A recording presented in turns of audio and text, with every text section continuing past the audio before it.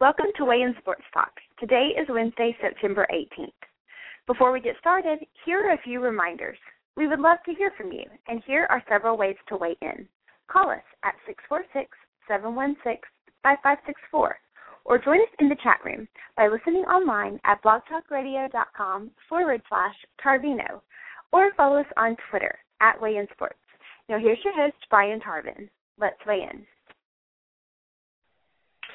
Thank you, Michelle, and welcome everyone to Weigh In Sports Talk.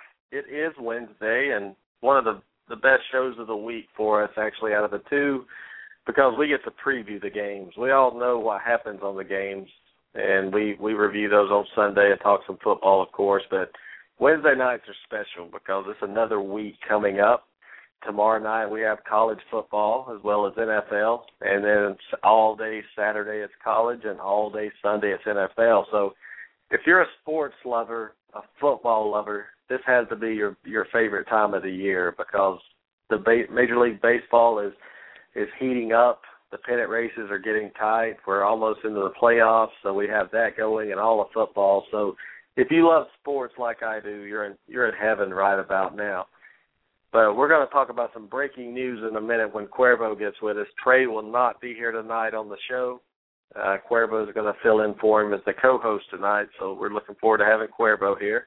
Trey couldn't make it. So I just want to touch on some baseball real quick before we get into some breaking news because I know Cuervo is going to want to talk about some breaking news in the NFL. But I want to talk about some baseball real quick. I looked up, and I don't think anybody's talking about baseball anywhere. Everywhere I go, it's football, football, football. But in front of your eyes, the Braves, their lead has shrunk to a 8-game lead in the National League East. All of a sudden, the Nationals are only 8 games out of first. Right now, the Braves are up 3-2 against Washington, and I think this game is huge because it'll push them up to a 9-game lead if they win. But Washington has won 9 out of their last 10. Braves have won 4 out of 10. So that's a big difference right here. And Atlanta Braves, if you're out there listening, if somebody's out there listening that communicates with the team, you still have the best record in the National League, and you need to keep that because you never know how important that's going to be when you're playing a team like St. Louis or the Dodgers. You need as much help as you can get. And all of a sudden, the Braves are starting to tank again in September. It's just, Trey talked about this on the show. He was worried about the Braves doing this. At the time, they had like a 12-game lead. They built it up to 15 or 16, and now it's down to 8. So there's still a little baseball left to be played. For everybody out there, whoa, I know Paul says wake him up when the lead goes to 5, but I'm already awake a little bit because this is the Atlanta Braves, and all of a sudden their road record that was above 500 is now 37-40. So just wanted to throw that out there and talk about some races. The American League East, Boston's running away with that, 9 games up. The reason I say they're running away, they're starting to pull away. The Braves are choking because they were up 15 games, and now it's 8. Detroit's up 6 on Cleveland. Don't sleep on the Indians just yet. Oakland's pulling away in the West, up 6 over the Texas Rangers. And we have St. Louis, Pittsburgh, and Cincinnati. Only 2.5 games separate those 3 teams. So it's going to be a good race. The Dodgers, of course, cruising right along. They've lost 6 games out of their last 10, so they better be careful, but they still hold a 10.5-game lead. But again, welcome everyone to Weigh In Sports. We're going to have some fun tonight, and I don't have his music, but Cuervo, man, thanks for joining us tonight on the show. How are you? I'm good, Tarvino. How about yourself? Oh, doing wonderful, man. Thanks for joining us, and I saved this for you, Cuervo. I just ran over baseball real quick, talking about the Braves. Looks like they're choking as usual. Their lead's down to 8 games, so hopefully they can win a game tonight. But some breaking news out of the NFL, and this came out of nowhere, and I want to get your thoughts on this to see if you ever thought about this. But Trent Richardson traded from Cleveland to Indianapolis for a first-round pick next year. Man, did this catch you off guard?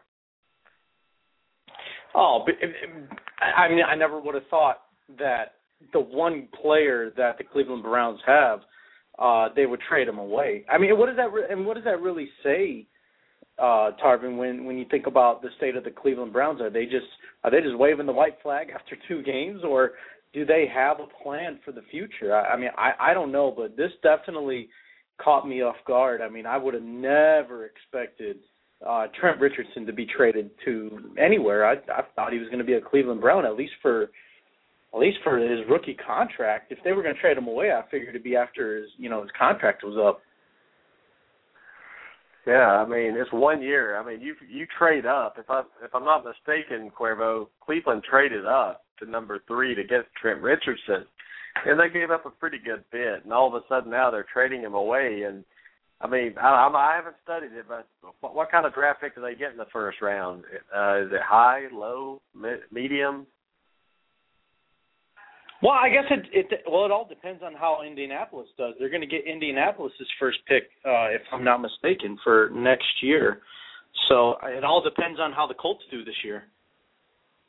Yeah, I was just wondering if they had another, maybe Cleveland had, or Indianapolis had another one or something already established or something, from a previous year. But yeah, if the Colts do very well this year with Trent Richardson, which could be possible, man, it's going to hurt Cleveland, won't it? I mean, what if Indianapolis makes a deep run in the playoffs and all of a sudden they're, third from the bottom or something picking in this draft? I think that's going to hurt them in a way. I mean, it can, but I mean, what this does for the Colts, though, is it gives them a lot better balance. Yep. I mean, say what you want about Ahmad Bradshaw and these other guys that they have. Big Ballard goes out for the season, so I can understand why Indianapolis would make a move like that. It just seems to me that Cleveland just felt like Richardson just wasn't their guy. So, but it surprises me though, because I mean he's only played not barely one full year in the NFL. So it kind of surprises me. Yeah, but hey, I have a special announcement to make before we get going. In our Weigh-In Sports contest where we pick all the games, Cuervo, we have 2 winners this week. Brian Burgess, he's in the chat room now, and Jason Humphrey. They both lost one game. I think it was 1 or maybe 2. But I went, what did I go, 13-2, and I lost the competition. So that's how good these guys were this week. They went 14-1 out of 15 games, Cuervo. So they're going to be coming in on the show in a little while, picking the games with us on the college. So I'm interested to, especially Brian Burgess coming on to pick the Auburn-LSU game. He's a big LSU fan, so I'm wondering if he's going to pull the trigger, Cuervo, and pick the Auburn Tigers in an upset in this game. But we'll see what he says. But my question to you, Cuervo, is Trent Richardson. I mean, and this is some Alabama players that I've noticed, and tell me if I'm wrong, the Mark Ingram, Trent Richardson, you can name them on and on. The defensive players, they never pan out in the NFL because they get injured. I wonder if Cleveland got rid of him because they see the writing on the wall with Trent Richardson is, A, he can't stay healthy, and they just don't want to deal with that. They would rather build for the future and maybe get some more draft picks, but, I mean, it's like they're giving him away almost. And I think it's because he can't stay healthy. What are your thoughts on his health, and will he be able to stay healthy in Indianapolis? Yeah, well, I mean, that's if that's the reason Cleveland did it, I can definitely understand why. I mean, you invest a number 3 overall pick, which, to answer your question real quick, they moved up 1 spot. They traded with Minnesota last year to get Richardson at number 3. They probably could have gotten him at number 4, but they decided that they wanted to trade up that 1 spot and get Richardson. But you're right. I mean, you talked about Ingram and you talked about Richardson. Hell, you could even go back to Shaun Alexander. He had a couple of good years. He was an MVP, back in the early 2000s. However, injuries killed his career. So, I mean, you can go, like I said, you can go back to when Shaun Alexander was in the NFL, and I think Cleveland, I think you're right. I mean, injuries were starting to hit him, and like Paul said in the chat room, I don't think the Browns as an organization, they didn't feel like he fit what they were trying to do. So my initial thought was it was surprising because I just felt like Richardson was the one piece that they did have, aside Joe Thomas at left tackle. But other than that, I mean, what can you really can you really brag about if you're a Cleveland Browns fan? What player can you really say, hey, this guy makes a difference on our team? There's really nobody that does. So that's why it kind of surprised me. However, when you take a step back and you really think about it, and you said this to me, Tarvin, and you're absolutely right. You have to think about the how do you say it, the long term of it. Is he going to be able to stay healthy? Is he going to be a guy that can get you 1,200 yards a season? Is he going to be a guy that can get you at least 8 touchdowns a season? And right now, from the looks of it, it doesn't look like he can be that guy. So, maybe 3 years from now we're saying, Dan, Cleveland did the right thing. I mean, you never know. Well, I could understand if this was 3 years into his contract, and maybe he wasn't panning out as much, and then you change. But you had to know last year that maybe he wasn't going to fit into your organization. I mean, you found out now, and I think they found out that he didn't want to be there possibly, or B, you're smart. You actually figured it out. Look, we made a bad investment here with Trent Richardson, and we're going to try to get rid of him, and we're going to get as much as we can for him. So it's not terrible that they got the first-round pick next year. At least they're doing something. But that sends a message, if you're the Cleveland fans, is we don't give a crap about this year. We're going to lose every game. So how does that affect attendance for Cleveland? I mean, if you're a Cleveland fan right now, do you really go out and support this team that's starting a third-string quarterback this year over the second one, just traded their running back, and they're going to get Willis McGahee? I thought he was about 60 years old now, to come join your team if he passes a physical. But what do the fans think about this, do you think? Well, if I'm a Browns fan, Brian, I'm disappointed. I mean, like you said, you're pretty much giving the season up. You're waving the white flag, and I mean, we've seen that in sports. Let's face it, the Houston Astros, they pretty much wave the white flag for the next couple of years. But that's baseball. That's 100 and some odd games a season, and that it's a different sport. The NFL makes way so much more money, and people are so much more invested emotionally into baseball. Unless you're a hardcore baseball fan, like the scorekeeper, for example, and there's not many of them out there anymore because, as they say, baseball is America's pastime. But football is different. I mean, that's the sport in today's world in America, and for a team to wave the white flag, I mean, we don't see that often in the NFL. So it's I think if you're a Browns fan, you got to be pretty pissed off about it. Yeah, and Cuervo, I want to talk about something Paul said in the chat room. He said this is Chud's first year and everything, and it didn't fit his system. Well, if you're Cleveland, you're going to hire a coach, say, in the front office, you're looking at it. Do you hire a coach or anything that doesn't think that Trent Richardson's able to be used in that offense and stuff? I mean, really, Trent Richardson's your franchise player, correct? If you're Cleveland, you got your third pick in the first round, you got Trent Richardson. The future's looking bright, in your opinion, and then all of a sudden, I don't want people to blame that on the any kind of front office and the coach didn't want to use him. They didn't see him fitting into their offense. That's BS. They don't see him staying healthy. They don't think he's the player. They made a mistake, and that's exactly what happened, Cuervo. They made a mistake, and I commend them for doing something about it. Instead of sitting here just saying, we messed up. We just got to keep playing him. We have to keep playing him. But I commend them for trying to get better at least and cutting their losses while they can because, some people have said, Cuervo, and we've talked about this on the show, a lot of players for Alabama, I mean, they were big and strong when they played at Alabama. I mean, just huge, and they ran away with it. Then all of a sudden when they get to the pros, they get hurt. And I wonder, and people said, and I don't know anything, trust me, except the deer antler thing we saw last year. Could it be performance-enhancing drugs, Cuervo, maybe in the NFL test board? You can't use them because when you don't take steroids, if you're used to taking them, your body starts falling apart. You start getting these injuries all the time. Yeah, you're right, and I mean, I thought it was crazy that when you first said that to me, when you messaged me, but I thought about it. Like I said, I took a step back and I was like, well, he's got a point. Ingram is the same way. None of the quarterbacks out of Alabama in the past 10 years have panned out in the NFL, and I mean, Julio Jones, to me, is the best representative to come out of Alabama, unless somebody can name somebody else.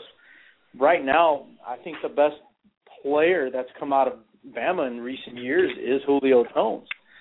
So, I mean... Well, he's hurt all the time, too. He's hurt. He's questionable every game. Every game.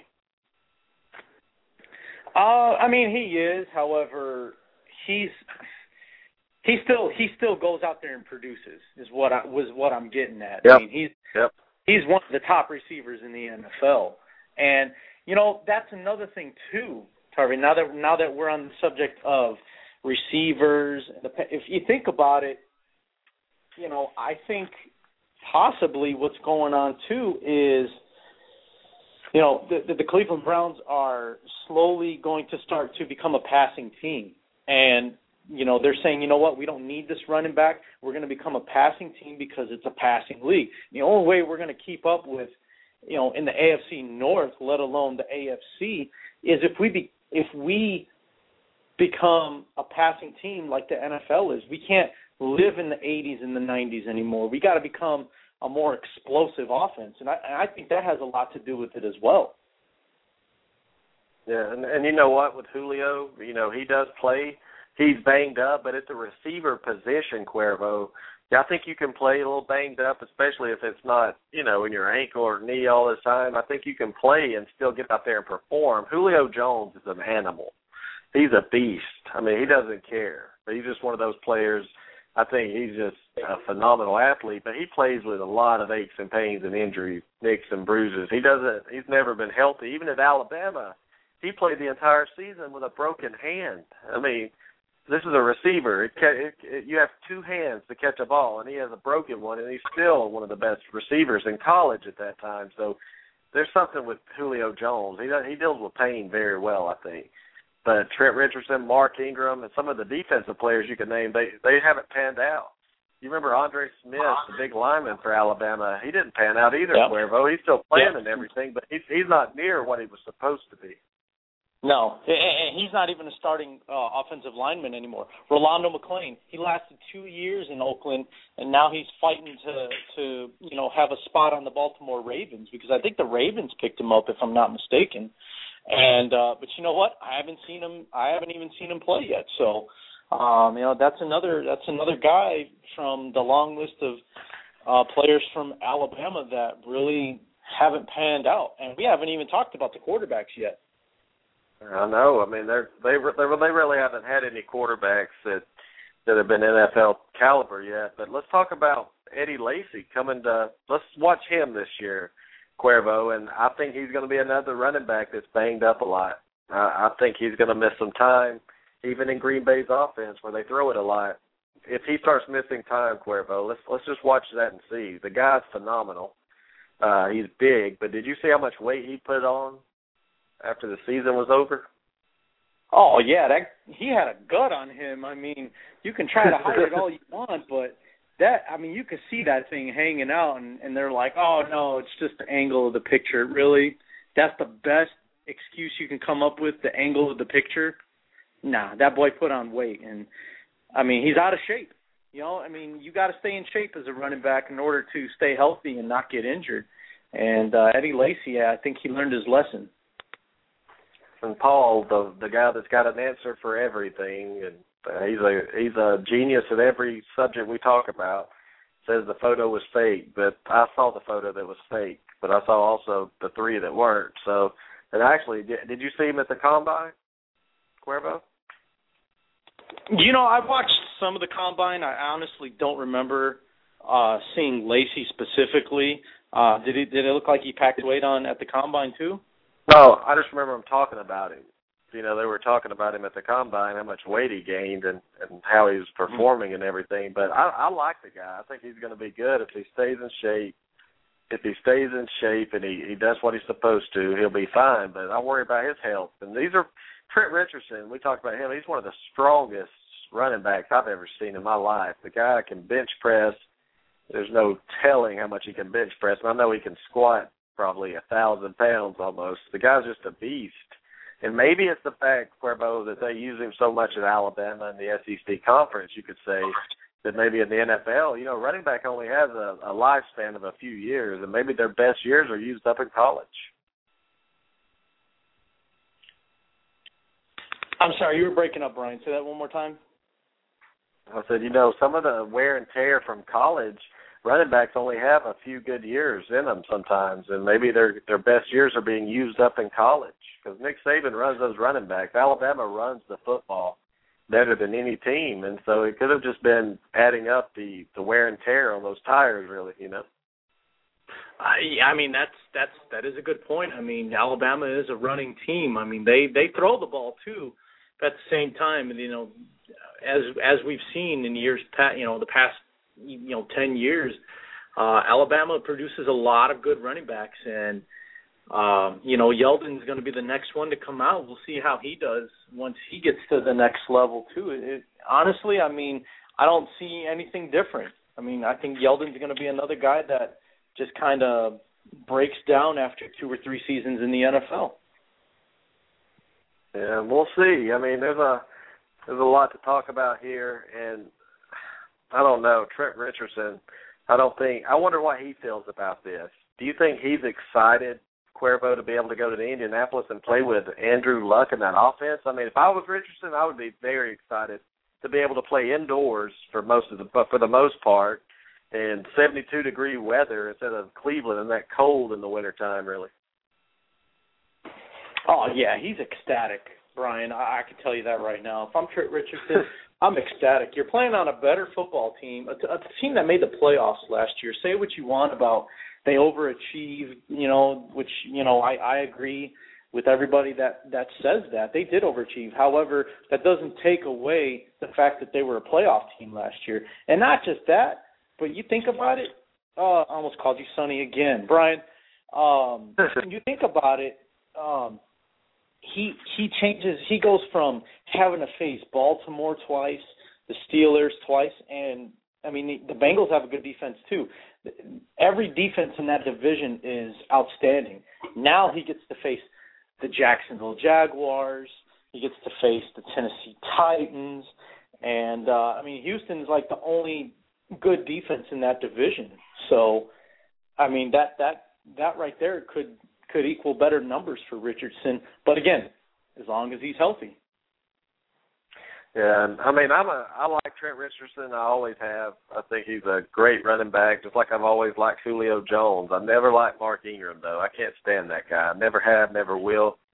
I think he's a bust, and I said it I thought Trent Richardson was going to have a good NFL career, and he still can. I mean, he's still young and everything. But I look for Trent Richardson to actually, use this as motivation and a chip on his shoulder in a way. Even though it's a good move for him, I think he's still going to take it personal in a way.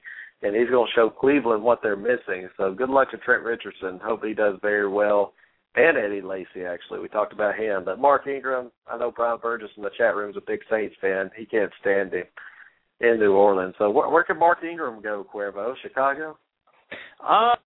Thanks, but no thanks. I think we're okay with Matt Forte here. I'll tell you what, though, Brian, at the beginning of the season, in the preseason, I was about ready to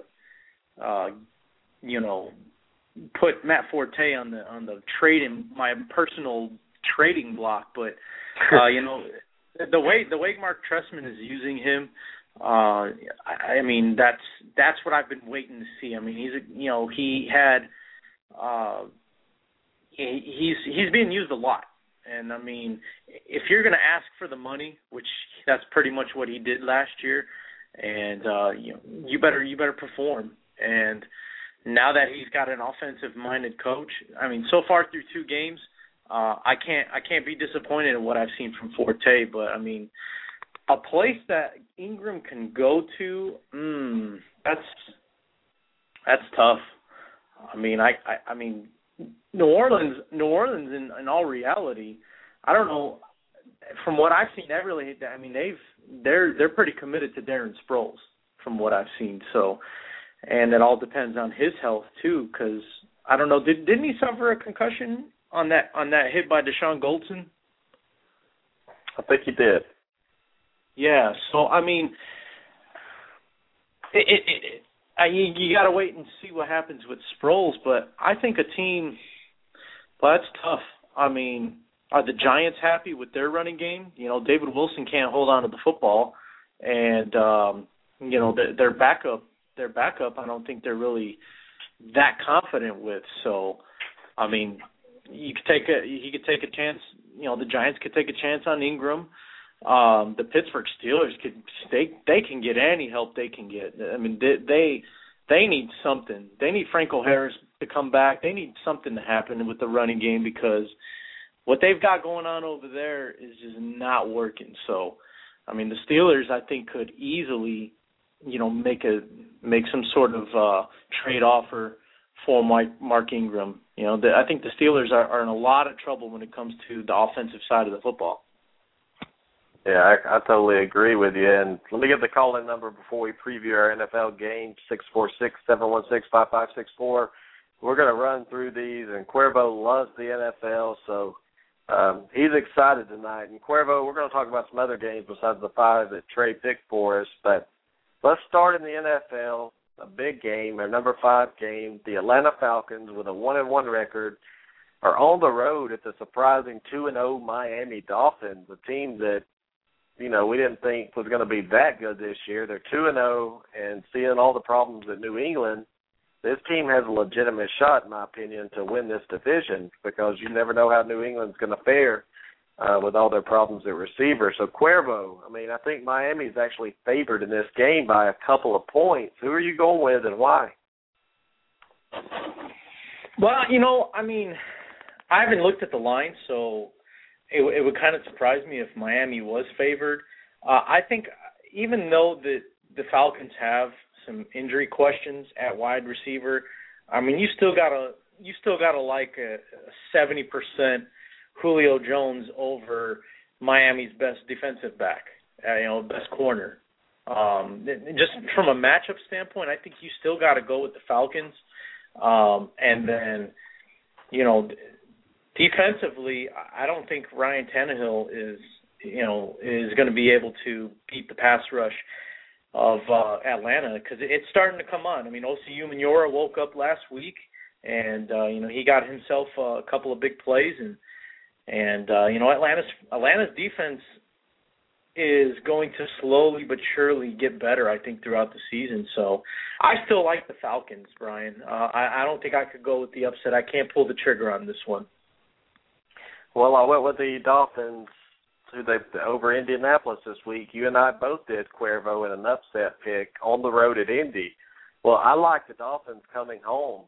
You know, this won't be an upset since they're barely favored, but I just like what they're doing. I don't have much confidence in the Falcons on the road, actually, and that's one of the reasons here. Tannehill is playing decent this year, and Miller's rushing the ball decent. I mean, they don't have any superstars on that team, really, but Miami's a very, very confident team right now, and Atlanta feels good about that win. They lost to New Orleans week 1. They bounced back and beat St. Louis, but I think Miami at home, Cuervo, is where the pick is this week. I think a lot of people will be on Atlanta, and, you know, let's go over Tannehill real quick. He's 23 of 34 for 319 last week. I mean, this kid can throw the ball, and I said he would suck. I mean, this kid didn't even start playing quarterback until college, did he? Wasn't he a receiver in high school? So I think a lot of people maybe will be on Atlanta, but I'm going to pick Miami in an upset in a way to go 3-0, and I don't think anybody in the world had Miami going 3-0 Cuervo to start this season.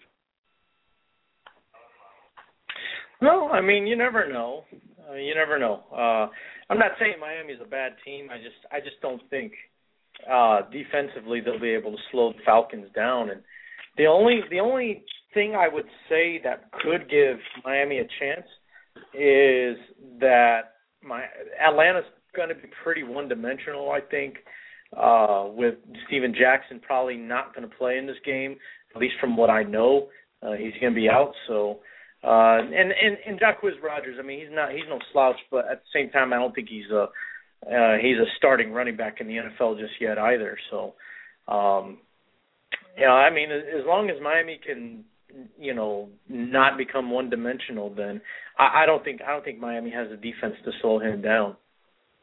Okay, well, we split on this, and that's what I like, Cuervo. I like when we when we disagree sometimes, and that's a good thing right now. You have Atlanta, I have Miami. The next game's this is an intriguing game, very intriguing. The Indianapolis Colts 1-1 on the road against the 1-1 49ers, coming off that embarrassing defeat at Seattle on Sunday night. And I know Trent Richardson, there's no possible way, Cuervo, he can learn the offense, but he can at least carry the ball when they put it in his chest and let him run with it. So, well, what do you think about this game? I mean, I know the Niners are a decent favorite in this game. I think they're about a 10.5-point favorite over the Colts, and I don't know. This is going to be a good game. Does Andrew Luck have what it takes to go on the road and play a defense like he's going to see against San Francisco? Nah, he's not ready yet, Tarvin. I don't give Indianapolis much of a chance in this one. I think San Francisco rolls. There's a reason why they're a 10-point favorite. I think Colin Kaepernick is in for a big game. So, one of my fantasy locks of the week, whatever you want to call it. I think if you have Colin Kaepernick on your fantasy team, you've got to put him in. Yeah, unless you have like Rodgers or something, you have to put Kaepernick in your starting lineup because I think he's going to have a big day, and because I think they're going to push that defense that defense of the Colts around. Well, bad news. I'm playing Trey in fantasy, and he has Kaepernick, so I hope he's not listening to your advice here. I hope he benches Kaepernick and actually plays. And before this show's over, I'm going to have to get some fantasy advice from everybody out there in the chat room and you, Cuervo, but I'm with you. I think the Colts defense is not going to be able to hang with San Francisco, and coming off a loss like that, San Francisco's going to bounce back at home, Cuervo. There's no doubt in my mind that they come back. They made the Super Bowl last year. Their defense is loaded. Their offense is good as well. I look for San Francisco to come in and actually shut down that Indianapolis offense. I think Richardson's going to struggle. I mean, you think about it. He might not have been too thrilled about getting traded in his first week he plays is on the road at San Francisco against that defense. That's not a good welcoming reception he's going to get in that game. I like San Francisco pretty big. I'm thinking something like 31-13, something like that. I'm going to say 31-13 San Fran. They get it done 2-1, 1-2 the Colts. The Colts they'll bounce back, but they're not going to be as good as last year as we discussed, Cuervo. So both of us like San Francisco. Let's go to the chat room where Jason Humphreys likes the 49ers. Paul Ewing takes the Niners, and Brian Burgess takes the Niners. We both took the Niners, so it's everybody's picking it. Let's go back. Jason Humphrey picked Atlanta to win that one, by the way, and Brian Burgess as well. I didn't see Paul's pick, but Cuervo, everybody's on San Francisco, and I don't blame them. I mean, that's just a game right now where you have to look at what happened last week. You have to just look at that San Fran defense. So you're going to lay the 10.5, man. Are you going to bet on it? Yeah, I probably will, as long as I remember, because I totally whiffed on everything last week. I just totally, because I had to work and stuff like that, so I totally forgot everything to put money on any game. But you know what? It was a good thing because I was going to put money on what game was it? I can't remember, but I know it would have been a loss for me. So, yeah, it was a good thing I didn't do it. I probably would be a little angry right now. But, yeah, I'm definitely going to, as long as I remember to put that bet in, I'm going to definitely take the 49ers. I don't even see them scoring 13 points. You said 31-13.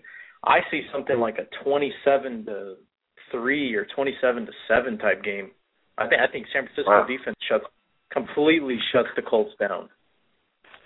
Yeah, I agree. I mean, I think they're going to shut them down, and that's a good game to watch. Though I'm glad I have the ticket for this one. I'm sure it won't be on locally here. So, number 3, the 2-0 Texans going on the road to Baltimore Ravens 1-1, and actually, believe it or not, I'm sure you do, the Houston Texans are a 2.5-point favorite on the road. It started at 1. It went up to 3, and now it's back down to 2.5. So looking at this game, I don't know. It all comes down to Joe Flacco, Cuervo. Does he have what it takes at home against the Houston Texans defense? It's not bad to get a win. I mean, I think this is the turning point, for Baltimore. If they lose this game, it's going to be a long season. But if they can somehow pull out a win, they could get some momentum going. And Ray Rice's health is a question as well. Very true. And, I'm surprised. I mean, I think the only reason that this is a 2-point spread is because the game is in Baltimore. If this game was in Houston, I mean, you could put it at 7 and I'll take the points. Or I'd give the points because I just don't think Baltimore has it this year. I mean, look at last week. They struggled to beat a Cleveland Browns team that now we know has officially waved the white flag, and they got embarrassed on opening night by the Denver Broncos. So I just don't see any reason to take the Ravens in this football game. So with it only a 2-point spread, yeah, give me the Texans all day. Yeah, I think they said in the chat room they did about the defense. That's why I'm taking Houston in this game. Is their defense is going to be able to, to stop any big plays of Baltimore. And you look at Rice, the way he got shut down last week. I mean, it was embarrassing the way they played with Ray Rice. And now if he's injured and he's not going to play, I don't know what they do in order to move the ball, because you can't depend on Joe Flacco, Cuervo, to get it done, really, especially in the regular season. Now, if this was the AFC Championship game, I would probably take Baltimore because this guy wins it all the time in those big games. But, hey, I'm going with Houston. There's a reason, like you said, Cuervo, there's a reason they're favored. They're on the road and favored. They're a better football team, and I like them to win. I look for Andre Johnson to have a big game in this one. I'm going to start him in my fantasy lineup this week. So we'll see. Everybody in the chat room, it looks like, is taking Houston as well. I'm not seeing anybody picking Baltimore, so we'll keep our eye on that one. And now this gets to the fun part, these two games. And this is a team, Cuervo, that you started the year and you took them to win the division. You took them to win the NFC East, and that's the Philadelphia Eagles. They're home with a 1-1 record against the 2-0 Kansas City Chiefs. The Eagles are trying to bounce back after a disappointing loss against San Diego. But the good thing about it, they're home. And they have this offense going, Cuervo. The Chiefs come in very confident. So I'm interested to see who you pick in this game, because I have a feeling you're going to take the Eagles. Yeah, I mean, this game is in it's in Philly. So, tomorrow night. Yeah, it is a Thursday night game. I'm worried about Philly's confidence right now. I mean, because they gave San Diego that game last week. I mean, there's no way they should have let Eddie Royal, of all receivers, burn them for 3 touchdowns. So I'm worried about where is Philly at as far as from a confidence standpoint. Are they starting to really guess themselves? As far as how talented are they? I think Chip Kelly's going to have to get these guys together and say, look, it's a short week. We're a good football team, and I just think that he's going to have to get his guys refocused. Like I said, it's a short week, and there's going to be a lot of emotion. Andy Reid returns to Philadelphia, so that'll be interesting to see how he's welcomed back to the city of Philly. And I mean, they booed Santa Claus, for God's sake. So imagine what they're going to do with Andy Reid. But I mean, like Jason said, I mean, they can't hold the lead. They're going to have to find a way to do that. I mean, they were up in that game, and like I said, they just let it go.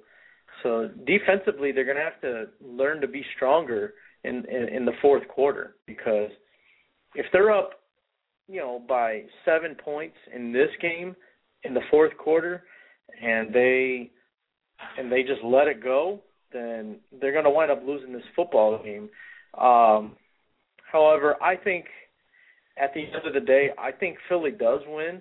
I just think that, offensively, they're going to be able to find the weaknesses in the Chiefs' defense. And they got good linebackers. The defensive backs, Eric Berry's a good defensive back, Tennessee. But other than that, I mean, I think Deshaun Jackson, has the speed to beat the secondary, and they just have to recognize that. So I think it'll be a close game, but I think the Eagles win, and LaShawn McCoy is going to have to be utilized in many different ways as well. Yeah, I think Philadelphia at home and Andy Reid coming back, it's gonna make Chip Kelly want to prove something. He the guy that left is coming back home, and if they start cheering him, I think it's going to make Kelly even try harder to show that, hey, you got rid of him for a reason. There's a new sheriff in town. Really, I like Philadelphia in this game because of their offense, of course, and at home, Cuervo, I think their defense will be able to find something maybe especially a night game on a Thursday night to give them. It let them down on Sunday. It actually let them down their first game against Washington and gave up a big lead. But you got to think they're going to get better on defense, and I think it's perfect that Kansas City's coming in. I mean, they're not going to get burned with the long ball against Alex Smith. He can't throw it. So I think they'll be able to play a better defense, put some pressure, even to stop the run. I look for them to put pressure to stop the run and to get pressure on Smith. I just think this offense is good, especially early in the season. Kansas City coming off a big game against Dallas probably hasn't had the time to really prepare for this kind of offense yet. Believe it or not, they've been looking ahead. I mean, they weren't looking ahead. They had 2 tough games to start out the year besides that Jacksonville game. So they played Dallas, won that, Cuervo. I like Philly to win this game by probably a touchdown. I like the over 51 in this game. I think it's going to be a higher scoring game. Anytime the Eagles play, you can bet the over because they're going to score and they can't stop people. But they're a 3.5-point favorite at home, a night game. I like them. I think everybody in the chat room is picking Kansas City right now. And you and I are picking Philly. So we'll see about that one. It's going to be fun to see. And our number one game, the Packers, the 1-1 Packers against the Bengals, 1-1. Going to Cincinnati. I mean, this is a big game, Cuervo. This is huge for both teams. Cincinnati doesn't want to start 1-2, and neither does Green Bay. Going on the road here in Cincinnati, I think Green Bay is like a 3-point favorite, Cuervo. Give us your thoughts on this one. Well, Brian, when I look at this one, I think about the quarterback matchup, where Rodgers and Andy Dalton, who's going to put their team in a better position to win.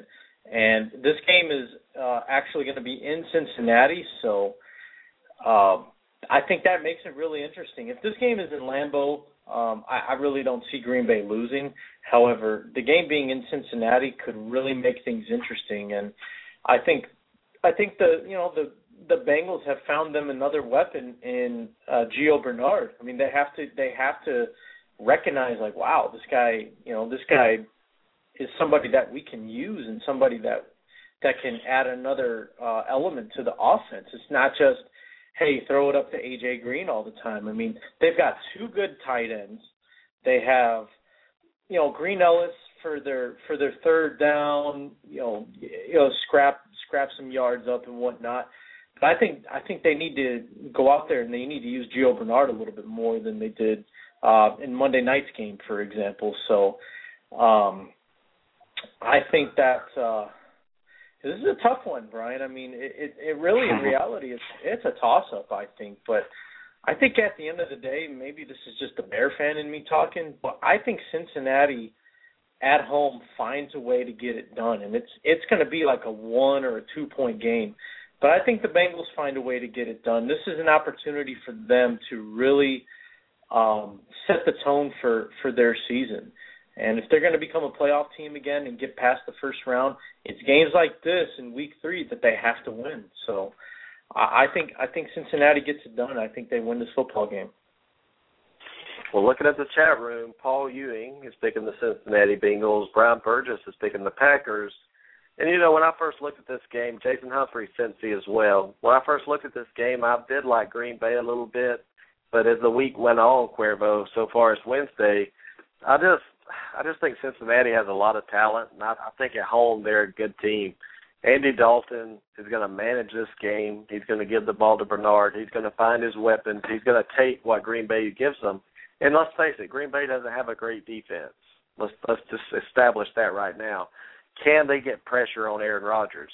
That's the key. I think they will be able to at home, and they're going to pull the upset. I mean, Green Bay's a 3-point favorite on the road, and it's because of that offense they have, Cuervo. Vegas is scared, to put it much lower than that, just in case Aaron Rodgers has a game like he had last week. I mean, he destroyed the Redskins, and that's why the line's like that right now. And if you look at the perception, people know Green Bay, they know Aaron Rodgers. Not many people know much about Cincinnati unless you watch HBO and watch the, the whatever that's called. What's that show called? Hard Knocks? Yeah, Hard Knocks. I'm sorry. They watch Hard Knocks, and then you start beginning to know that team. But Cuervo, Cincinnati's a talented team. Let's face it. I mean, they have a lot of talent on that team, and I think they're hungry for a win. The fact they're 1-1 and they're desperate for a win here at home, I think they're going to get it. So I'm excited about this game. I'm picking Cincinnati with the upset. And let's look at a couple more games real quick before we move in the NFL. Let's see. Your Bears actually are playing the Steelers on Sunday Night Football at Pittsburgh, 2.5-point favorite. Just real quick, Cuervo, what do you think? Can Pittsburgh bounce back? I mean, they look bad right now, man. You know, they do look bad, Brian. I will say this, though.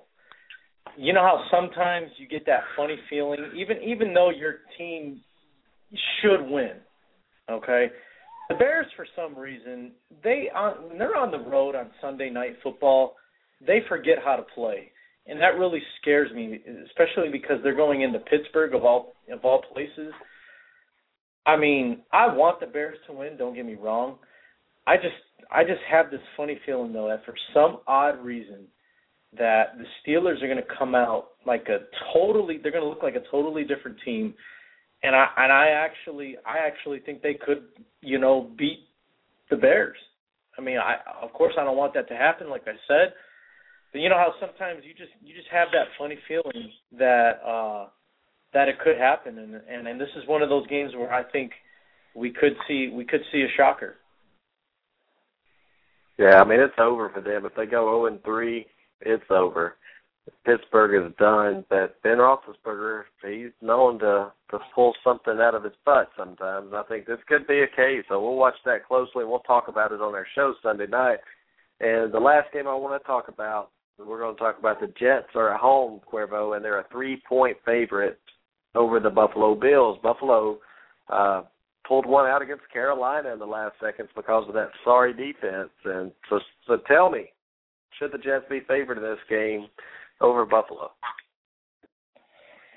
Oh, and I bet you were heated about that one, weren't you, Brian? I mean, I can tell just the way you said that. You were heated about that one. Well, I'm going to go back real quick, and the reason I'm heated, I saw several teams do it. Minnesota did it. Carolina did it. They had a chance to put the nail in the coffin and go up 2 scores, but yet what they do is they kick a field goal, and then all of a sudden the touchdown beats you. And that's what happened to Minnesota, and that's what happened to Carolina. And I think it was another team I'm trying to think of. But these teams that set up for a field goal instead of being aggressive and scoring a touchdown inside the red zone, I have no respect for.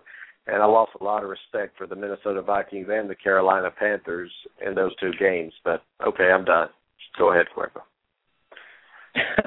No, I mean, I figured you'd want to, touch on that real quick as far as your guy Cam Newton. But he looked terrible.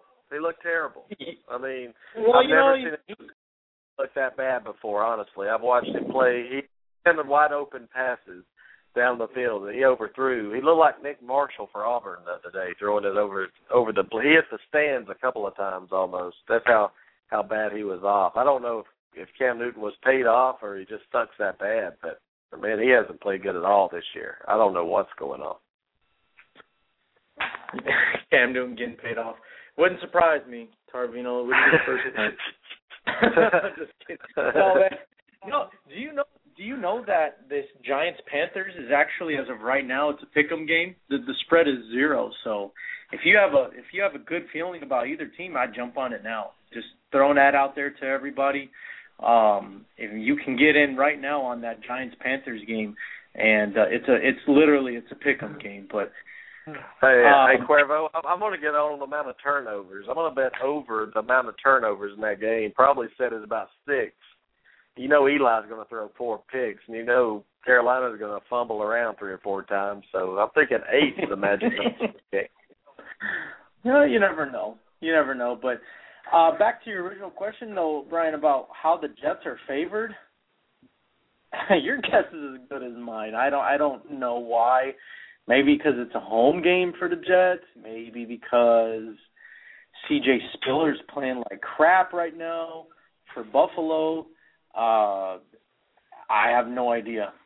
Either that or for some odd reason people have that much faith in Geno Smith, and I don't see how you could have a lot of faith in Geno Smith. But, hey, I mean, the Jets are favored. I don't get it. I think Buffalo's the better team, so I'm gonna go with the Bills. I think they pull the quote unquote upset. Oh, the Bills, huh? Yeah, I can't take the Jets, guys. I mean, it's almost, like Paul said, I mean, he can't believe they're favored either, but it almost looks like a sucker bet almost out there. But it is Buffalo. I mean, they're not good. Trust me, they're not good. They're on the road. They're probably thinking the Jets' defense wins this game, and I don't know, man. This is a tough game to pick. I'm going to go ahead and pick the Jets, man. I know it's crazy. It sounds crazy. I know it does. But I'm going to pick the Jets at home to win just because of their defense. I think Manuel will struggle. I mean, Carolina's defense is not that good, but the Jets can play some defense, especially at home. So I'm going to pick the Jets. So let's pick to the chat room real quick. Brian Burgess says Buffalo's the better team, and Paul's saying the Jets, and I'm going with the Jets too. All right, guys, so we're through with the NFL right now. I'm excited. Hey, but Coughlin's younger brother died. You know, he slipped getting into a cab, and it just seems like he's really motivated his team with this, and they're inspired by it, wanting to play good for him. So I was going to go back to that Giants game real quick and tell people, watch out for that, because the Giants are playing with some emotion, and they're desperate too. So it's kind of hard to bet against Eli Manning and the Giants when this situation happens. So just to throw that out there real quick. So let's move on to college football, man. Cuervo, I mean, I know last week was a bad week for you. You know, the Oregon Ducks, 59-14 over your Tennessee Vols, and we're going to get to them in just a second. So I just want to keep you posted. We're going to talk about the Tennessee Volunteers in just a moment. Can you hear me okay, Cuervo? Yeah, I got you loud and clear, Brian. Okay, I'm just making sure. I'm hearing a little ring on my phone. It's my phone doing something. I don't know what's going on. But the first game, San Jose State at Minnesota. The Gophers are 3-0. They look like a powerhouse right now, Cuervo. San Jose comes in 1-1. The Gophers are about a 4-point favorite in this game. I don't know how much you know about these teams, but who are you picking? I mean, not that I don't know anything about San Jose State, but I think you want to talk about emotion. You know, the Gophers, I think, are playing with a lot of emotion too, because from what I've heard, their coach Jerry Kill had another. He had another. What is it called? Was it a seizure? Or yeah, he had another seizure on the sideline this past weekend, and I mean, you got to be concerned with that as far as you know, the Minnesota, and I don't know if he's going to be back for this game. If he's not, then you got to think that these players are thinking about their head coach, and they're going to go out there and they're going to play hard for their head coach. And you know, so it just, you know, I guess it's one of those things where, you know, you really see the character of a football team when, you know, they're fighting through adversity. And right now, I mean, you know, their head coach is just, his health is not great. So how does Minnesota respond to that? How do they go out there, and how hard do they play for their coach? And I think that's what could, you know, really inspire Minnesota to go out there and play hard against San Jose State. So I think the Gophers win, you know, for that reason. And I just think, you know, with them being a Big Ten team, they for the most part, they face better competition. So I'll take Minnesota.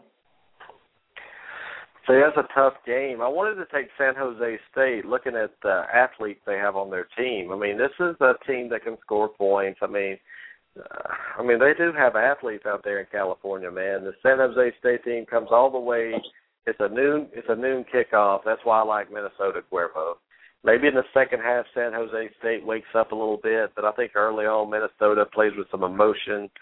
some inspiration, and they get it done. And looking at the chat room, I think everybody's picking the Gophers probably. So we're going to go to our number 9 game, which the Arkansas Razorbacks 3-0, and 3-0 going at Rutgers 2-1. And previewing the season, Cuervo, I had Arkansas 3-0 at this point, but this is where I think they start showing how good of a team they really are. And going to Rutgers is not an easy task.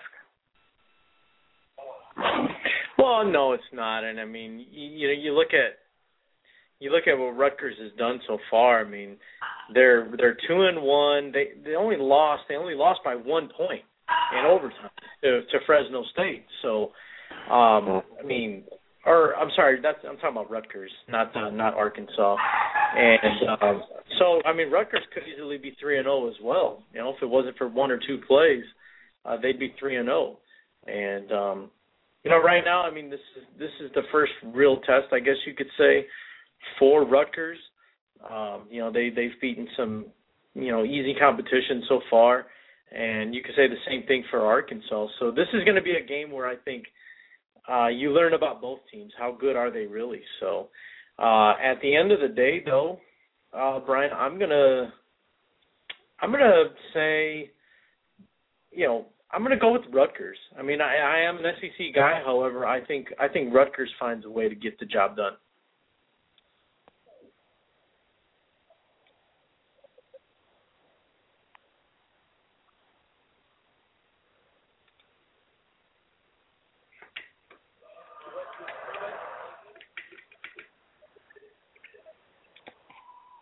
Anybody there?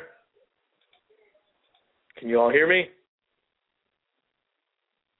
I hear you. I'm sorry. I was on mute. Oh, it's okay. I was like, what's going on here? I can't hear Brian anymore. All right, so where was I at? Arkansas's quarterback, guys, Allen is out probably. He's doubtful. He's not going to play. This is a guy that's thrown for almost 400 yards and 5 touchdowns in their 3 wins. But the rookie, the freshman Collins, 70 carries, 418 yards and 2 TDs. He's looking good right now, but Rutgers is a different team when they play at home. I do think Rutgers is favored now that Allen's not playing. 1.5 points. I like Rutgers over the SEC right here, and then you'll get the talk that, you know, SEC sucks again. But, hey, Rutgers will beat Arkansas. They beat them last year, and they're going to beat them again. And I'm going to turn to the chat room and see what everybody's saying. Let's see. Nobody's picking it, so nobody cares about Arkansas. Is that what they're saying? Yeah, that's what they mean, Cuervo. So both of us are picking Rutgers in this game. And now let's start getting to the nitty-gritty. And now we're going to get to the real games here, the harder games to pick. I like the Gophers in the first one, and I like Rutgers in the second game. The third game, Utah State at Southern Cal. Both teams are 2-1. I don't know, Cuervo. This has upset all over it to me.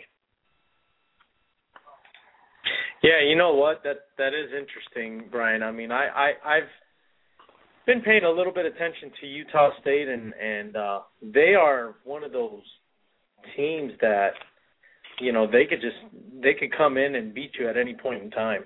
So I think USC, with everything going on with you know, Lane Kiffin and whatnot, I think it's a real distraction in my opinion. So USC is a 7-point favorite. I don't know how strongly you disagree with that,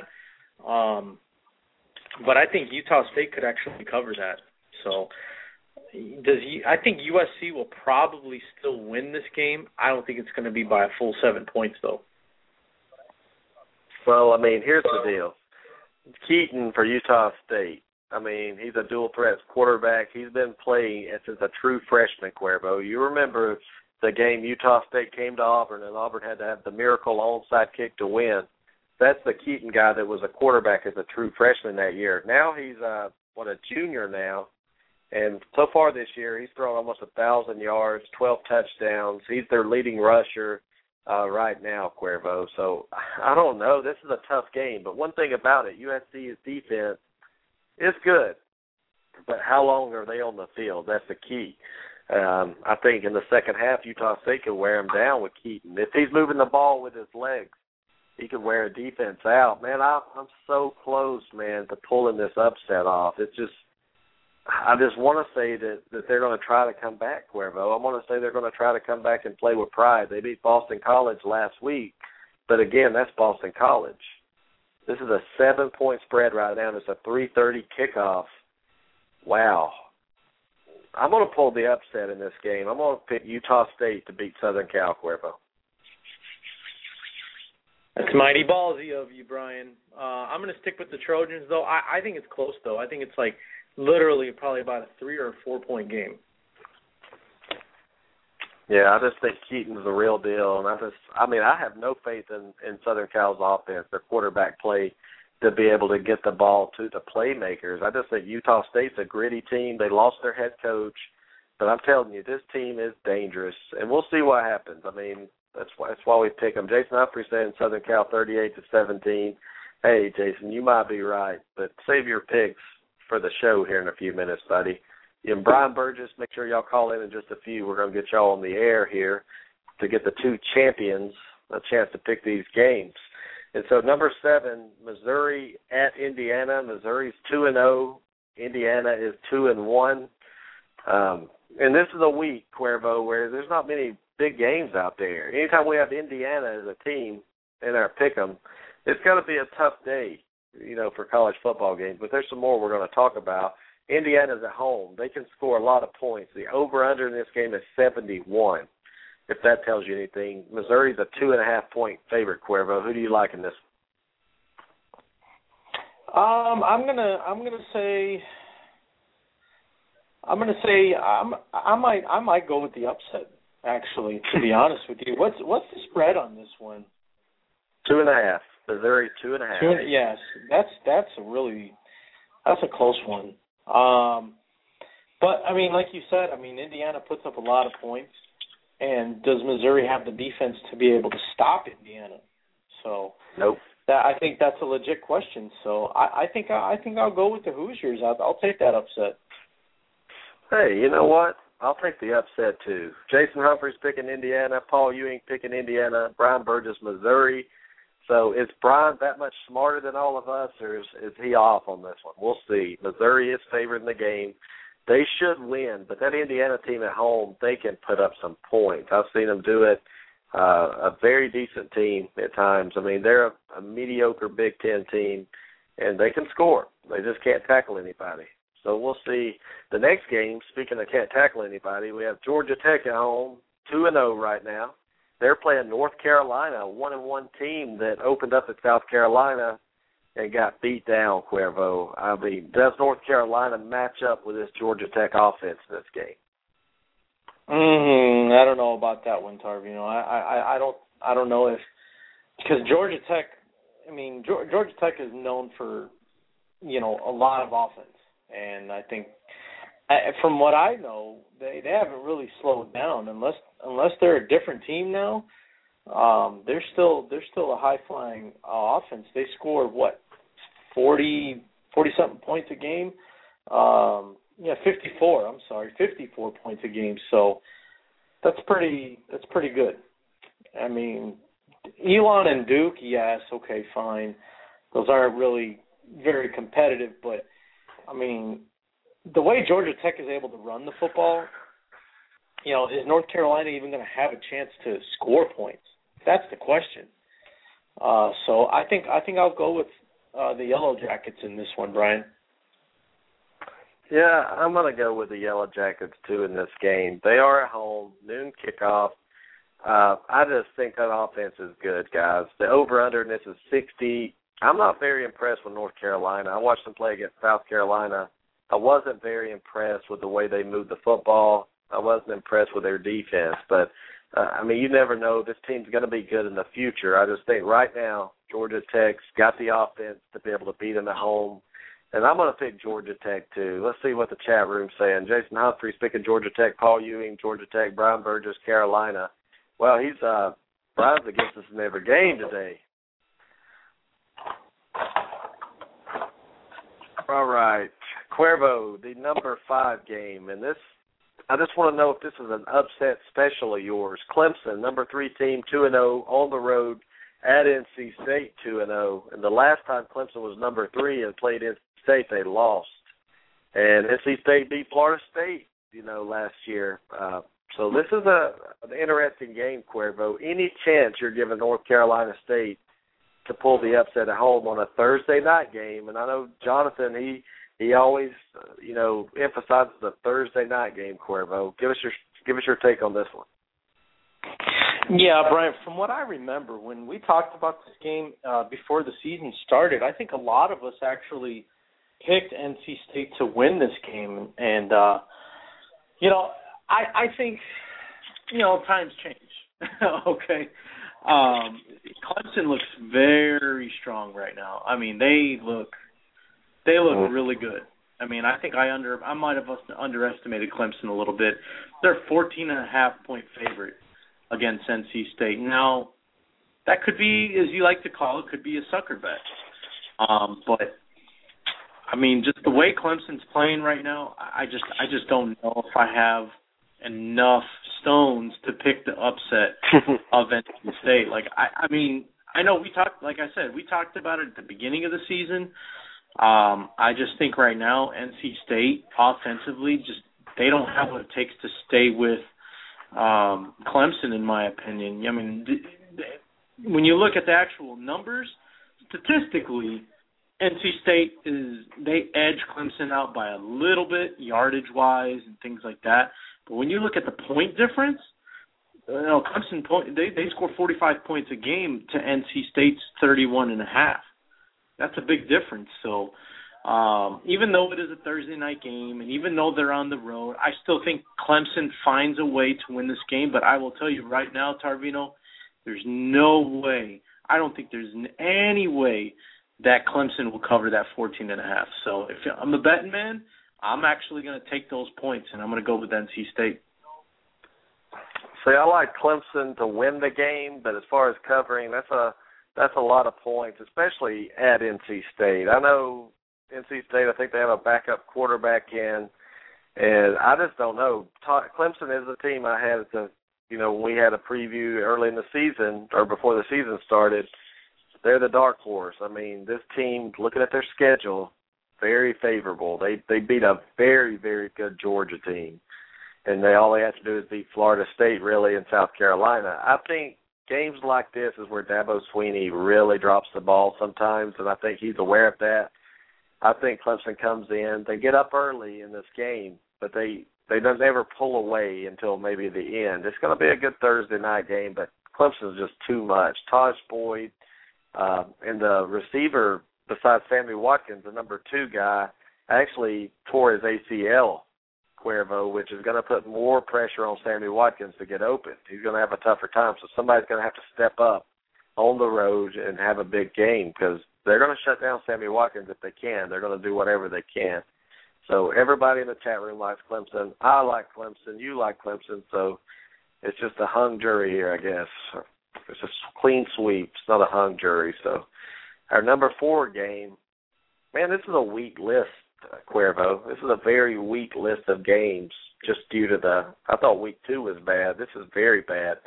We have Michigan State 3-0 at number 22 Notre Dame 2-1. And is Michigan State a pretender right now? Are they a paper champion with that 3-0 record, Cuervo?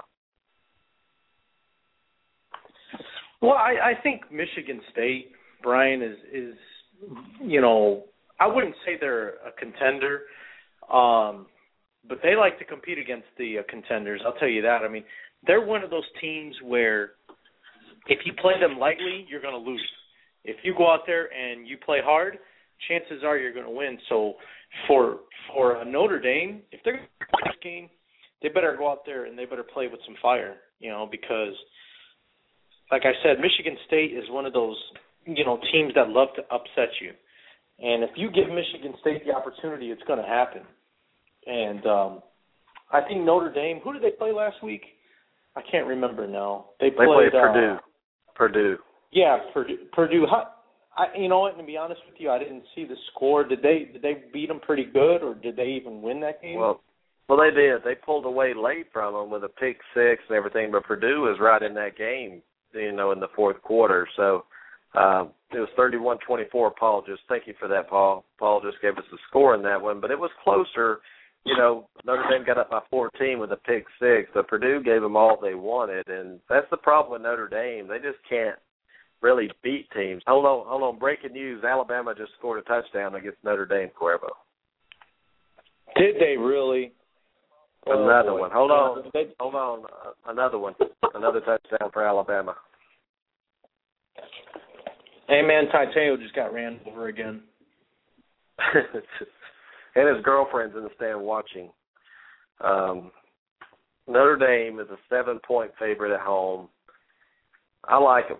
I like Notre Dame in this game to cover. I just think Michigan State's offense is not that good, man. Their defense is good, but it's in South Bend. 3:30 kickoff on NBC, of course, the only channel that carries them almost. And I don't know. I like Notre Dame. Let's see what the chat room says in this game. Let's see. Brian Burgess says that Notre Dame joke's getting old, so he's right. Sorry, Brian. Paul Ewing likes Notre Dame. Michigan State, Brian Burgess picked.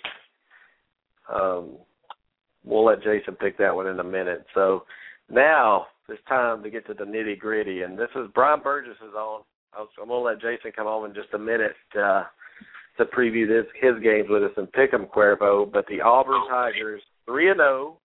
You know, it's better than 3-9 last year. On the road to the real Death Valley, Baton Rouge, number 6 in the country, 3-0 LSU, Cuervo. Untested, really. 18.5-point favorites over Auburn. This could be a blowout. I mean, the way Vegas is putting it, you know, it started at like 15.5, 16 to line, and the wise guys moved it up to 18.5. They think that's very good value. And I'm going to bring Brian on real quick. Brian Burgess on the line. Is that you, Brian, 225? Yeah, that's me. How you doing, buddy? Yeah, that's How you me. doing, Brian? I'm doing good. Doing good, man. Saturday. Are you going to the game? Yes, sir, buddy. I'll be there. Haven't missed one yet this season. All right, good. I wish I could go, but it's a long trip right now, and I've been to a lot, so I might be glad I didn't go. But tell us, I mean, everybody's talking about LSU. Mettenberger's improved. I mean, he's looking good right now. I mean, they haven't played anybody, but his execution is there, where last year when they played smaller teams, really, his execution wasn't there. So tell us what you're feeling about this game and how Mettenberger has to perform. Well, he's like a totally different quarterback than last year. Just going to the games and watching his, you know, he's got good pocket presence. You know, he goes through his progressions whereas last year he might lock onto a receiver. He's actually moving better. I don't know what Cameron did, but he's still kind of a statue in the pocket. But, you know, I mean, now at least he'll take off and run, and even if he just, you know, gains a couple of yards, that's better than, you know, getting sacked. And he steps up into the pocket, and he's just making perfect throws. I mean, they're right on the money. They're only to where his receiver can catch them. He's, you know, like I said, he's throwing the ball away when he doesn't have anybody open instead of taking the sack. And I know that they really haven't played anybody except TCU, but I mean, you know, when it all boils down to it, TCU's going to have some of the best defensive backs in the country. They're going to have maybe not the total defense, but their secondary is really good. And, you know, he basically picked their secondary apart, and he's also done that against UAB and against Kent State. So I just really don't see – I mean, if he continues that way, then LSU's going to have a very special season. You know, plus Jeremy Hill finally played a whole – well, he didn't play a whole game last Saturday, but he sure showed why he's the best back in LSU's stable of backs. Terrence McGee is a good relief for him. Plus, they still have Alfred Blue and Kenny Hilliard. So, and the offensive line has come together. So, I mean, I'd be really scared of LSU's offense right now if I was another team. Yeah, I look at LSU, Brian, and what I fear about playing them right now is if you're an Auburn team, you're confident on that 3-0 game. You know, you beat Mississippi State, and now you go into, I mean, one of the most hostile environments in college football. What scares me is the big plays of LSU, not on offense, but on special teams and defense. When they play at home, they turn it up to another level at night, and Mettenberger does look very good. Last year I was at the 12-10 game where Mettenberger looked like one of the worst quarterbacks in the country. But now it's amazing what Cam did with him and actually did the work. It's amazing what a new scheme can do and a good quarterback coach, offensive coordinator. Cuervo, looking at this game, do you give Auburn any chance to win? I mean, LSU's got it going on right now, and Auburn's 3-0 as well, but I don't know about this one, man. Yeah, I don't know either, Brian. I mean, there's always that possibility. However, when you look at it, I mean, it's trying to beat LSU at home. It's hard. It's very hard. And Paul took the words right out of my mouth. Is exactly what I was going to say. Is I think if Auburn's going to have a chance, I mean, they got to come out very aggressive right away, and go out there and put points on the board. And they can't settle for field goals either, Brian. Marshall's got to find a way to get that ball in the end zone. And if he could do that, then I think Auburn has a chance. But if not, if they settle for field goals and it's a 7-6 game at the end of the first quarter, I think the game is over by then. Well, I don't think it's going to be a 7-6 game at the end of the first quarter, but that might be the homer in me coming out. But and I heard something today, and Brian and everybody else can either confirm it or deny it, but Auburn has the worst secondary in the SEC. Is that correct? I don't think so. I think they're actually improved, and that doesn't mean anything. But watching their secondary come together, you got to remember they're playing a ton of players in the first three games with the heat involved and just trying to build depth. But the secondary and the defensive line are the strengths right now, and it's going to have to be. It's going to have to be in this game. They're going to have to step it up. They can't play like they have the last three games. They have to play better, and I'm hoping that last drive against Mississippi State sparks this team. But are you worried, Brian, about, Gus Malzahn the last time? I remember in 2010 when he had a dual-threat quarterback, Malzahn did, he ran for 400 yards on LSU. Now with this quarterback, are you worried at all about the offense of Auburn, or do you just think that it's too early in the season and LSU will dominate it? Well, I'm not really – always a little bit worried, but I don't know. I just have a lot of faith in Chavis, and everybody down here has just been they're still kind of leery about LSU's defense, but I just think that Chavis has used these three games to kind of play around with it, and I think the defense that we see against Auburn on Saturday night is going to be a little bit different than what we've seen against TCU and Kent State and UAB. I'm telling you, their defense is. I'm not going to go out on the limb and say that they're just as good as last year, but as the year goes on, they're going to be probably better. I mean, the defensive line is real good, and if they can just they just like you said that Auburn's got to come out and jump on LSU quick. Well, with a dual threat quarterback like they have and the running backs, they just have to make sure they tackle and they don't lose containment, and they just don't get themselves out of position. And if they play like they're capable of, then no, I'm not worried because, no offense, but Nick Marshall's not Cam Newton, So, no, I'm not really worried about it. I'm not worried about it. Well, Brian, stay right there just a second. We're going to have to pick up the speed. We're going to bring you and Jason on in just a minute.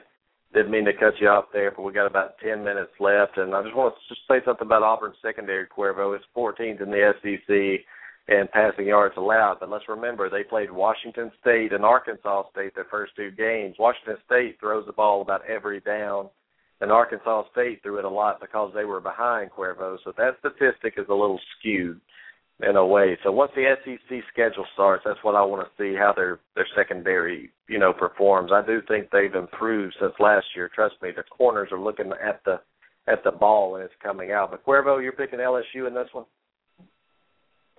Yeah, Brian. Sorry, I can't go with your Tigers. I have to go with the other Tigers in this one. Yeah, I want to see Auburn. I'm going to be pulling for them to pull off an upset. I mean, it's possible. It is the SEC West. This rival is a heated rival, but it's just too much early in the season on the road at LSU, a night game. It's going to be tough. I'll be pulling for my Tigers, but it's just going to be tough to pull that out right now. LSU is kind of underrated in people's minds right now, so we'll see about that one. Number 2, the Tennessee 2-1 at number 19 Florida 1-1 Cuervo. Coming off a 59-14 loss, what are you giving the chances of Tennessee going into the swamp and pulling off an upset? I mean, this is a 17.5-point spread right now.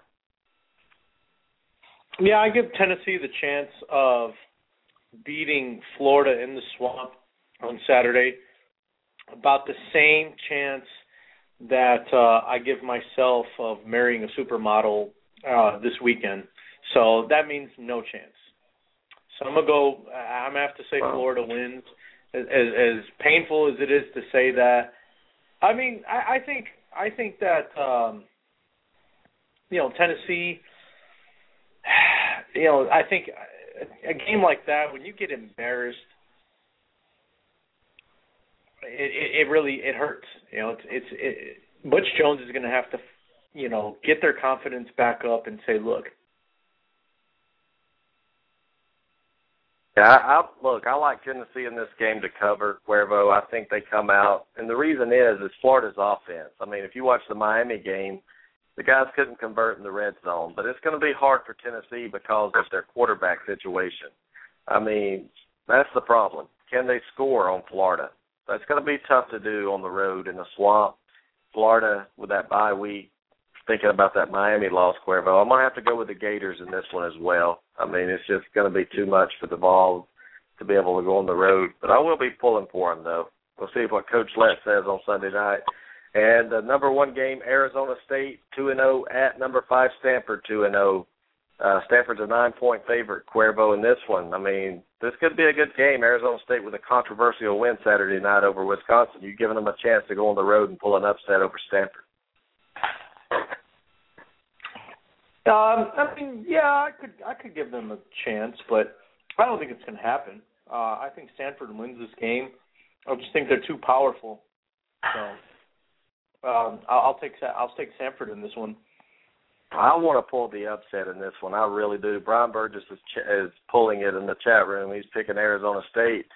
Stanford, to me, and it could be just because they played Army, but they haven't looked good to me all season. I've watched them play. And I do think this is a 3-loss team we're looking at here with Stanford, guys. I'm telling you, once they start picking up their schedule, they're going to get exposed. And that's just my opinion now. I mean, it's just an opinion. But I like Stanford barely in this game. I think it's going to be a close game, probably about a touchdown. Arizona State, I mean, if they were any team that was good, they would have beat Washington. They would have beat Wisconsin by more than what they did. They wouldn't have had to let the referees help them at the end of the game. So let's see what the chat room says in this one. Arizona State for Brian, Stanford, and Stanford. So we'll see. I just think Stanford's overrated, Cuervo.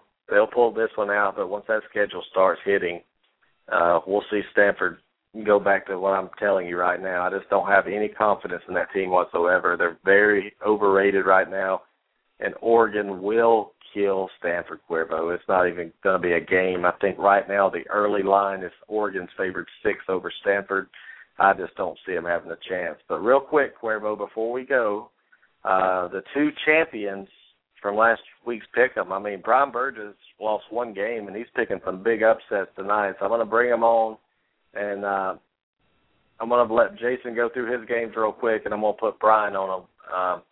That way we don't talk over each other or anything. So, Jason, you're in right now, buddy. How you doing?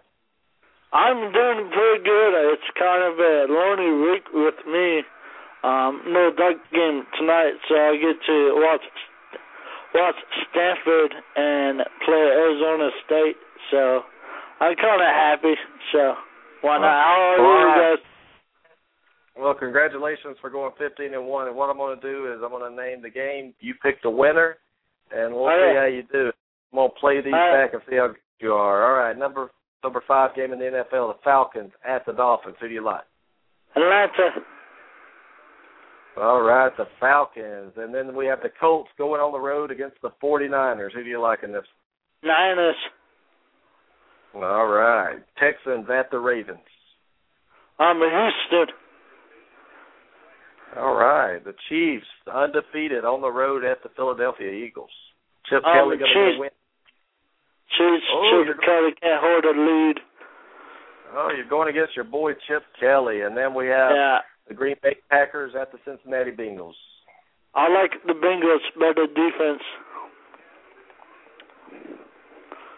Paul's saying it's loud. Paul, are you hearing me loud on the phone right now? I want a speakerphone, so I think it could have been me. Yeah, get off the speakerphone, please. Yeah. Is that better? Yeah, that's a lot better. Speakerphones just don't mix with radio. It makes it sound bad. All right, we're in college now. This is your specialty, Jason. San Jose State going on the road at Minnesota. Who do you like? I got Minnesota winning. Arkansas 3-0 going on the road to Rutgers. I got Arkansas. Okay, and then number 8 game, Utah State on the road going to Southern Cal. As much as I want to pick the upset, I like USC's defense. So. All right, Missouri at Indiana. I like Georgia Tech. I said Missouri at Indiana. Indiana. It's North. All right, he likes Georgia Tech, Cuervo, in the next one. So we'll go to Clemson at North Carolina State. I got Clemson. All right. Michigan State at Notre Dame. I like Notre Dame. Auburn at LSU. Sorry, Brian, I like LSU. All right. Tennessee at Florida. I got Florida. Arizona State at Stanford. I got Stanford winning 35-17. All right. That's a good prediction there. And, Jason, man, it was great to see you pick those games. Man, I hate you beat me last week, but, man, next time if you win by yourself, you'll get more airtime, and that goes to Brian Burgess too. But thanks, buddy, for participating in the show and supporting the show and picking the games with us. We appreciate you, buddy, and go Ducks. And Brian Burgess has left the building. I don't know where he went, but he's already picked all of his games. That's probably what it was, Cuervo. But, man, I think there's going to be some interesting games in this week, and some games we didn't touch on real quick. Texas, Cuervo, Mac Brown at home against Kansas State. I mean, is he going to have a chance to save his job with this game, or is Kansas State going to come in and take care of business? I think K-State goes in there and takes care of business, in my opinion. I think Texas, I don't think they can save their season anymore. I really don't, and I think your dog agrees with me. Well, you hear my dog? Yeah, I heard him bark just now, but yeah, I don't think Texas is going to be able to bounce back. I mean, there's just way too much going on. There's too much. I think there's how do I say it? There's a lot of tension in Texas right now, so I just don't think it's going to work out. Yeah, but I have these new headphones on, Cuervo, where I can tune out anything outside, so I couldn't even hear my dog bark. So that's good that you could. So these headphones are doing their job, man. A bomb. There you go. A bomb could go off in the other room, and I wouldn't even know. So Mack Brown has to win this game, Cuervo. He has to win, but I just don't see how they're going to do it. I mean, Kansas State's not the Kansas State of last year, but I don't know. I know this is not on our list, but I just don't like Texas. How do you rebound after losing to BYU and Ole Miss like you did? They kind of look like Auburn to me, Cuervo, from last year, where they start, it's out of control now, and everybody thinks, okay, this is a game, they bounce back, they're Texas, but there's no bouncing back this season. It's over. I mean, Texas is done. These players have quit. I mean, the only thing they have to look forward to is the Big 12, but still, they can't win the Big 12 with what they have right now. I mean, that's one thing if you're Mack Brown, if you're a good coach, you can sell them, hey, we're not going to a national championship, but we can go to a BCS Bowl. Cuervo, I just don't think it's enough. I don't think these players believe in him anymore. Yeah, I don't think so either, Tarvin. So I think the players are I don't think they're buying in anymore. I think it's going to be something where they're just looking forward to seeing who the head coach is going to be next year, because I don't think it's going to be Mack Brown. I think Mack Brown is gone. I'll be surprised if he's not gone. And it's sad because to see Texas football become this mediocre and play at this level, I never would have thought in 100 years that Texas would be such an average-looking football team, especially, and you've mentioned it before, Brian, so many top 5 recruiting classes, you would think that they would just be dominating, but they're not. Yeah, I don't know, they're done, and I've seen this before, and that's why I'm saying it.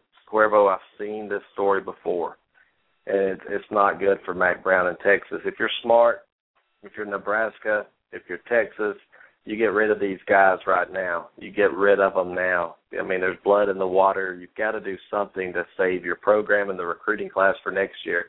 And speaking of saving their job, Bo Pelini, Cuervo, the rant came out that happened a couple of years ago. Some disgruntled Nebraska guy that's pissed off that UCLA took him behind the woodshed, released, a tape of Bo Pelini really going off on the fans of Nebraska.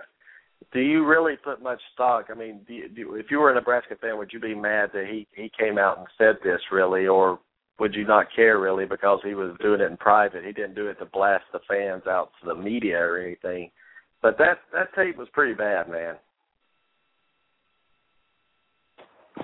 It was, Brian, and if I'm a Nebraska fan, I'm mad.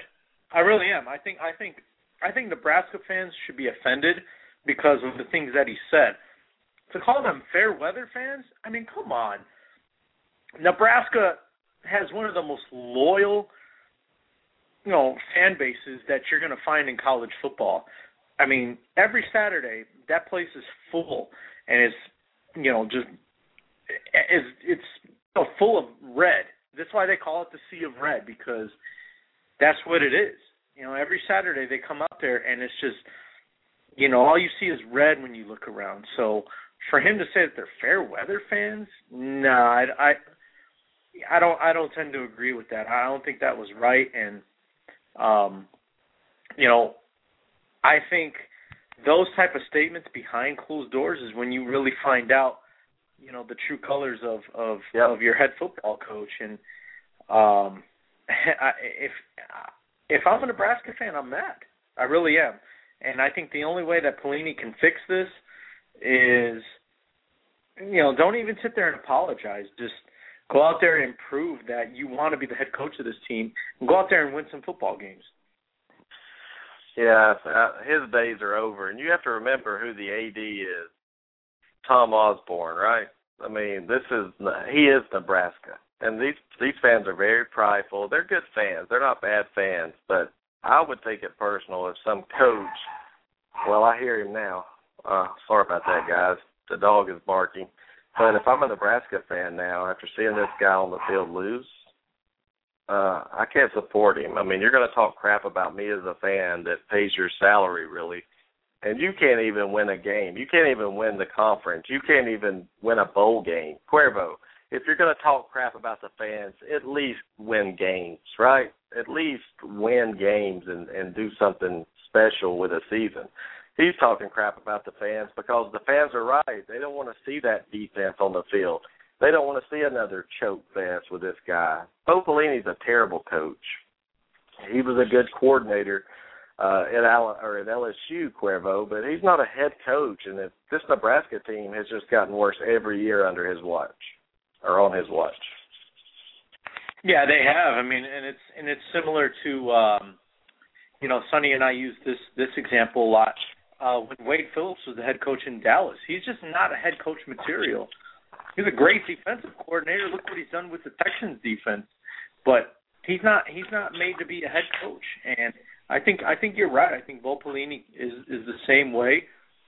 Some guys just are much better coordinators than they are head coaches, and I think Nebraska needs to start looking in another direction because. Again, I mean, you can't take back what. I mean, I can understand if it was just over the past weekend when, they were up 21-3 and then they blow the lead and these fans are booing and then you're going to say something like that. I would take it as well. The coach is probably just pissed off. But this is a very old, audio that came out. It's old, so.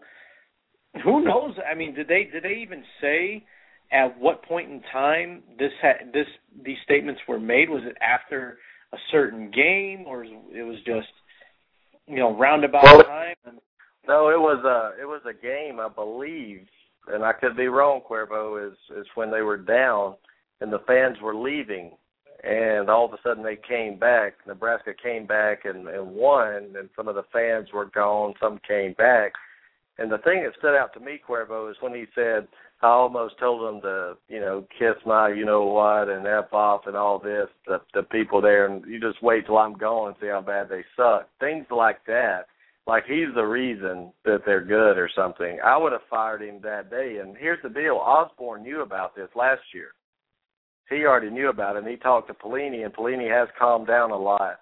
But this guy needs to be coaching somewhere at a junior college somewhere with a at a place where kids have gone to jail or something and coming out trying to get their life back.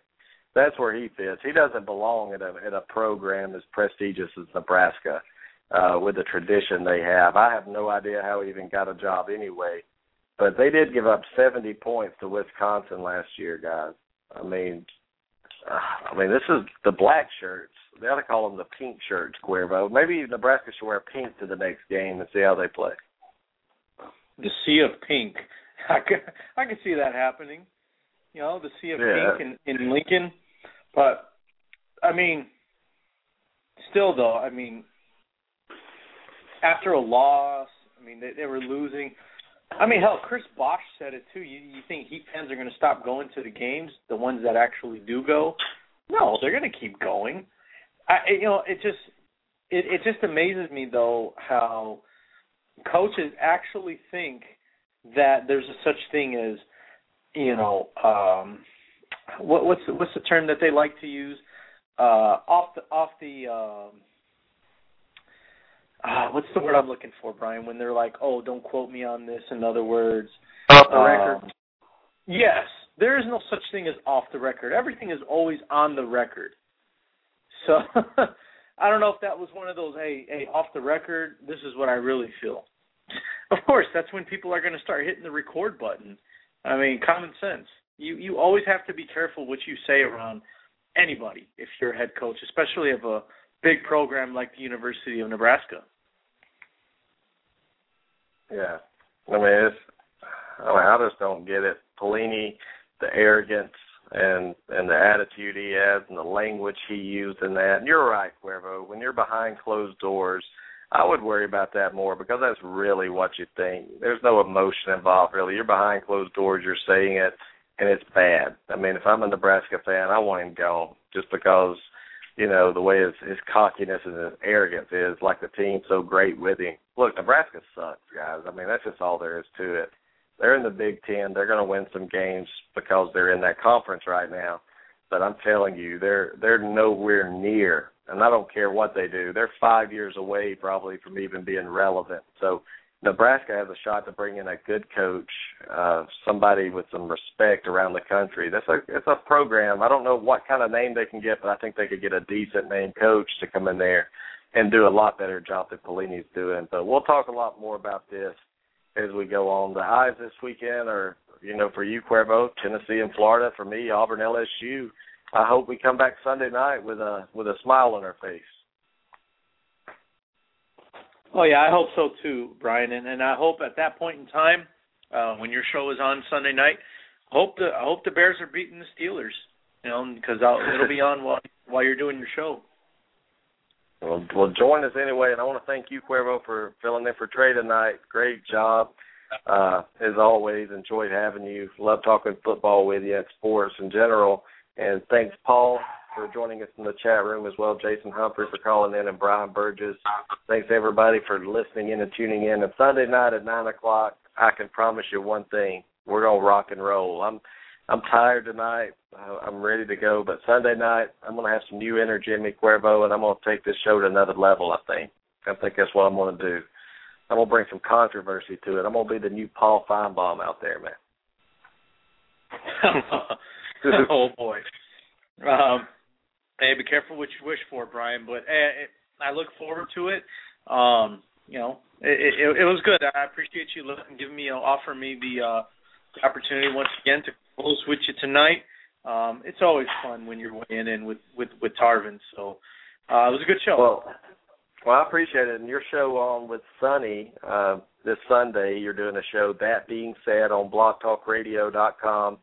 Join the Couch Potato, Sonny Clark and Cuervo from, what do y'all do, from 10 to 1, 10 Eastern to 1 Eastern, as you break down every NFL game, guys. And if you love NFL, you have to listen to the show.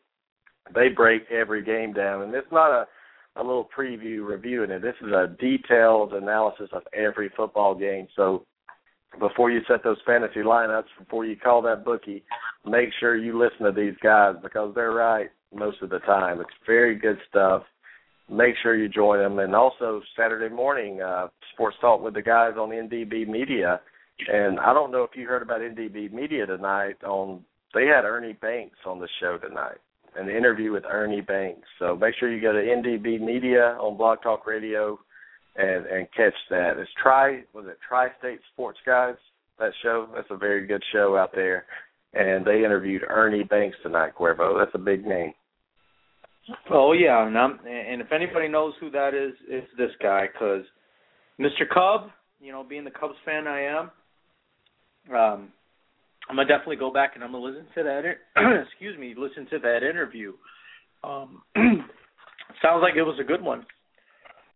It was. I had to listen to some of it, but I had to come on our show and do this one. But I'm ready to crank it up Sunday night, guys. Join us at 9 p.m. Eastern. 9 p.m. Eastern on Sunday night, and I promise you we're going to have a lot of fun. We're going to go over a lot of stuff. And Cuervo, you're welcome to join us. I hope you join us as well. And Paul's going to be there, and Jason Humphrey and Trey and all of us. We're going to have some fun, and I can promise you one thing. Some people are probably going to get their feelings hurt Sunday night. I can promise you that. Yeah, probably. I mean, that's a game of football sometimes, and Just to let everybody know, on Sunday morning, we start at 10:30 Eastern. So, we like to get a little college in there. We talk real quick about what we saw on Saturday, whether there were upsets or whatever the case may be. We definitely, and that's why we do an extra half an hour as well. And then we just roll right into the NFL. And we have people call in, like you said, for fantasy advice and stuff like that. We've helped people win championships and stuff like that. So, it's definitely our specialty, if you want to say. Yeah, and I've got that's a great show, guys. That's a great show. make sure you listen to it Sunday mornings, and also Sunday does a show on Saturday mornings after Sports Talk with the guys at 11 Eastern on Blogtalk Radio, so make sure you catch that as well. But we're going to have some controversial topics starting on this show Sunday night, and we're going to continue it. I mean, these are some deep discussions that are controversial, and people get uncomfortable when you start talking about controversial stuff. We're going to talk about stuff that ESPN can't cover, that don't cover. They don't want to touch it. But we're going to get into it. Like I said, people get their feelings hurt, but that's radio. That's Blog Talk Radio. We can talk about what we want and get the truth. But one thing we will not do is promote lies and rumors and things like that. We're going to have facts when we do it, but we're going to talk in some detail about some topics. And I will get some more information about what we're going to be talking about closer to the show on Sunday. So thanks, everyone, for listening.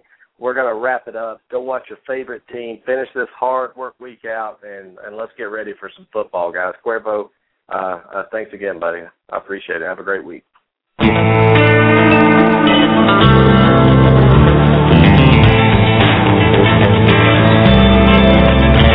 the eyes of a ranger, the unsuspecting stranger had better know the truth of wrong from right.